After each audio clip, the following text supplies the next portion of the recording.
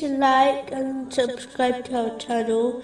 Leave your questions and feedback in the comments section. Enjoy the video.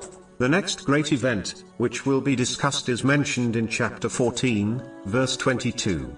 And Satan will say when the matter has been concluded, "Indeed, Allah had promised you the promise of truth, and I promised you, but I betrayed you. But I had no authority over you, except that I invited you, and you responded to me. So do not blame me, but blame yourselves."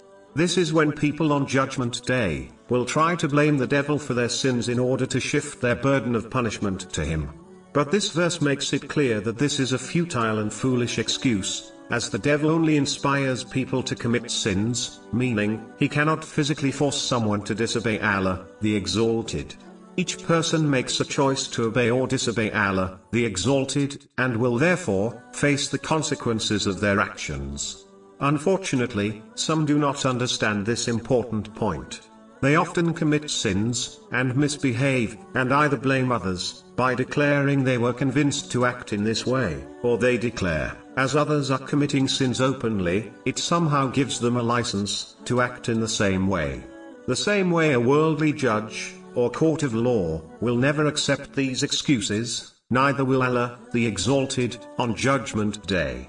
It is important for Muslims not to make culture or fashion the standards for their behavior, as this will misguide them, and they will be left with no valid excuses on Judgment Day.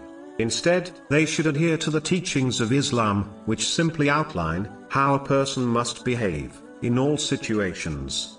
It is time Muslims abandon childish excuses and sincerely obey Allah, the Exalted, by fulfilling His commands, refraining from His prohibitions, and being patient with destiny, before they reach a day when their excuses will be rejected by Allah, the Exalted.